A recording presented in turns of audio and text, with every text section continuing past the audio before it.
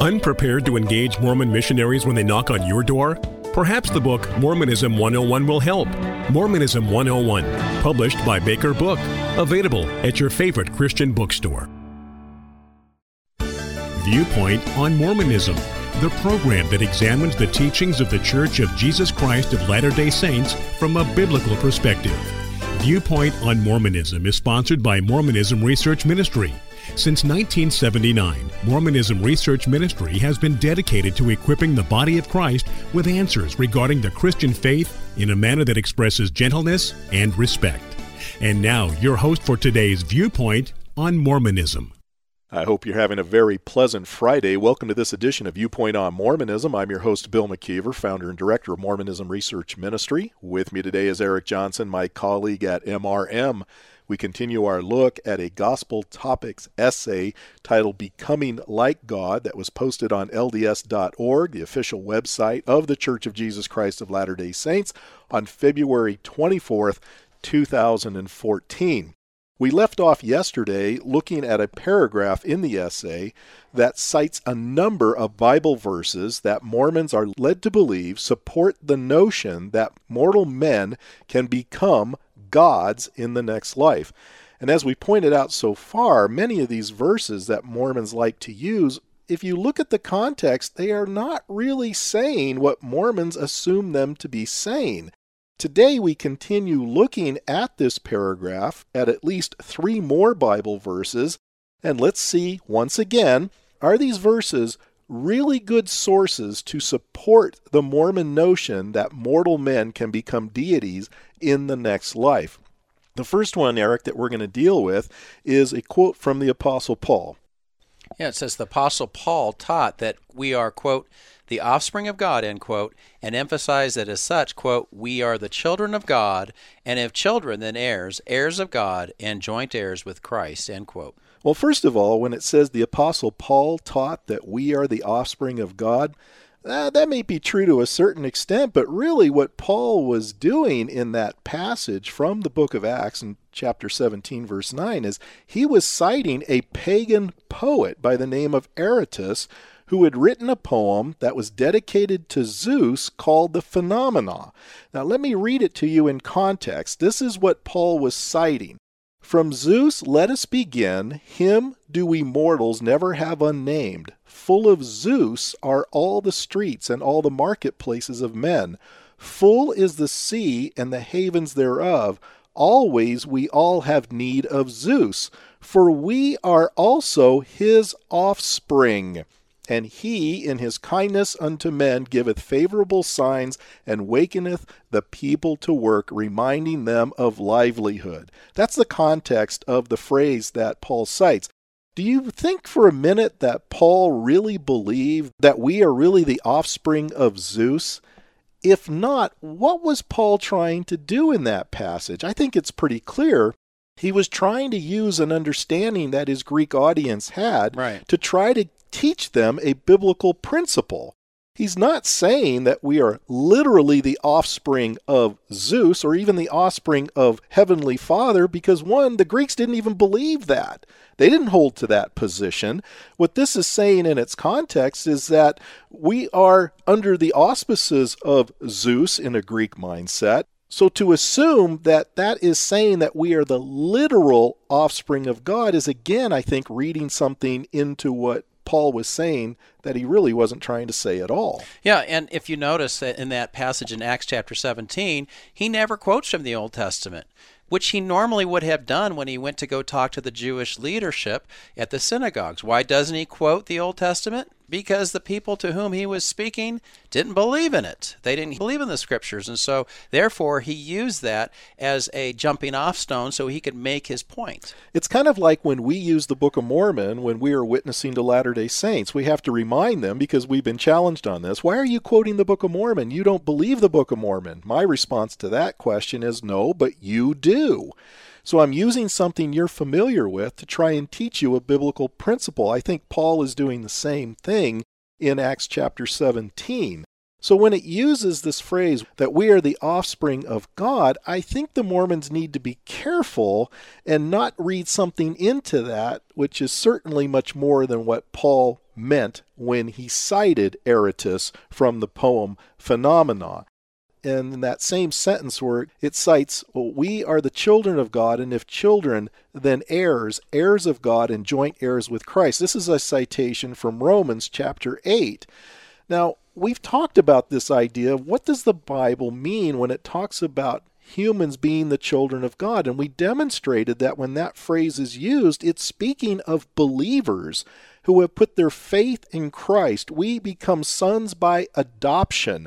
Of course, Mormons believe every single human being is a literal child of God. So if you're going to hold to that premise, what becomes problematic in citing Romans 8:16, Eric? Well, the problem is that if everybody's a child of God and it says we are children, then we're heirs, heirs of God and co-heirs with Christ, that means every person ever born is going to be a co-heir with Christ.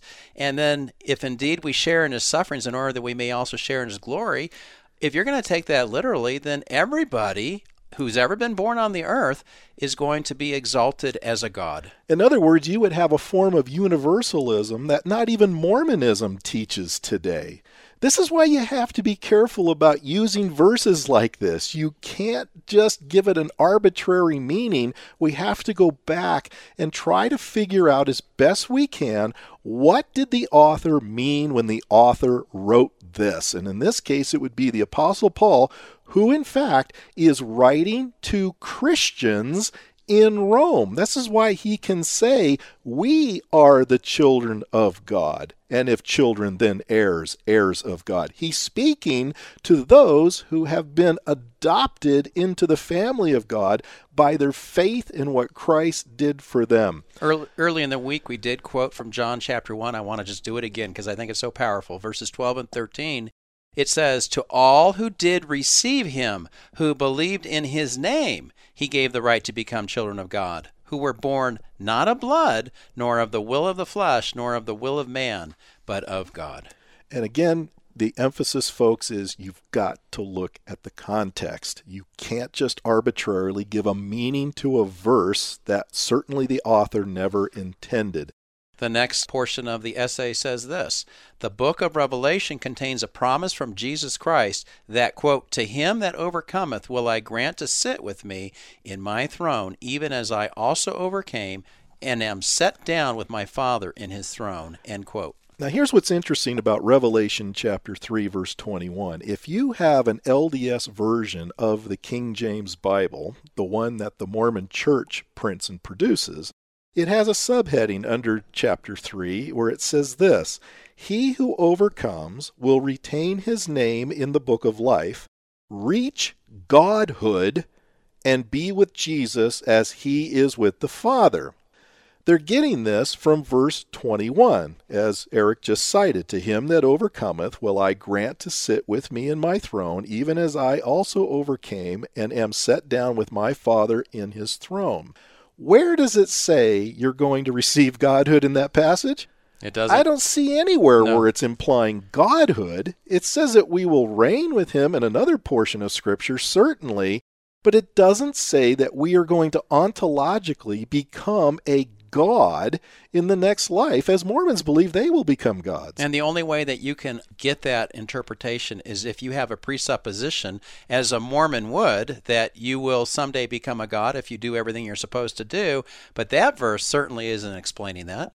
The next paragraph, I think, is very telling. What does it say there? It says, these passages can be interpreted in different ways. No kidding. Well, now, why would they say that? I don't think they're trying to give the impression that another interpretation is going to be correct, but at least the author of this essay, how many authors there are, we don't know, because every one of these Gospel Topics essays are anonymous. We know this: they are not written by general authorities. They are written by scholars in the Mormon Church, even though the church has backed what these essays are saying. That when the author says these passages can be interpreted in different ways, yes, we acknowledge that there are some aspects of these verses that can be understood differently, but one thing is clear, folks: you cannot Let me repeat, you cannot take the interpretation of the Mormon Church and make those interpretations square with other verses in the Bible. You just cannot do that. Stated a little differently, Bill, what you just said is, yes, you can interpret it in many ways, but only one can be the correct way. And what's the most important factor is what the author originally wrote and meant. That's what we need to figure out, not what your presupposition says today. The essay goes on and says, yet by viewing them through the clarifying lens of revelations received by Joseph Smith, Latter-day Saints see these scriptures as straightforward expressions of humanity's divine nature and potential. Many other Christians read the same passages far more metaphorically because they experience the Bible through the lens of doctrinal interpretations that developed over time after the period described in the New Testament. Now that is a telling statement. Did you catch what was in this paragraph, folks? It says, yet by viewing them through the clarifying lens of revelations received by Joseph Smith, Latter-day Saints see these scriptures as straightforward expressions of humanity's divine nature and potential. Notice, they can't use the Bible to interpret the Bible.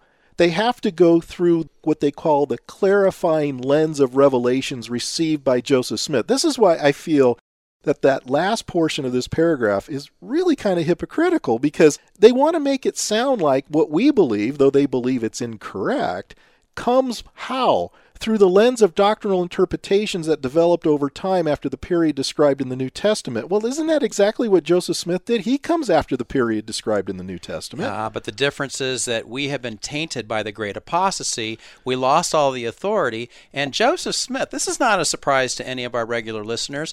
Joseph Smith is the main impetus for this entire religion. Listen to what the Church News said in an article dated December 22nd, 2007. He, Joseph Smith, restored to the earth a correct understanding of the nature of the deity and gospel of Christ, correcting errors that had become embedded in the consciousness of mankind through centuries of apostasy and the resulting corruption of doctrine. So they automatically assume that Joseph Smith had to restore the truth back to the earth, and because they hold on to that presupposition, they feel much more safe in trusting the words of Joseph Smith, even though, folks, Joseph Smith goes completely against the grain of what the New Testament is telling us, what the Old Testament is telling us, because context really doesn't matter with most Latter-day Saints. The Bible really doesn't matter to most Latter-day Saints because they look at their theology through what this essay calls the clarifying lens of revelations received by Joseph Smith. Are you going to go by the context and let the Bible explain the Bible? Or are you going to discard that and go by what Joseph Smith tells you? Now, we know 15 million plus Latter-day Saints are doing the latter. They're interpreting the Bible according to what they think Joseph Smith said. Is that really safe? Because if he is in fact a false prophet, then that means you are following the guidance of a person who certainly does not have the blessing of God to interpret his word.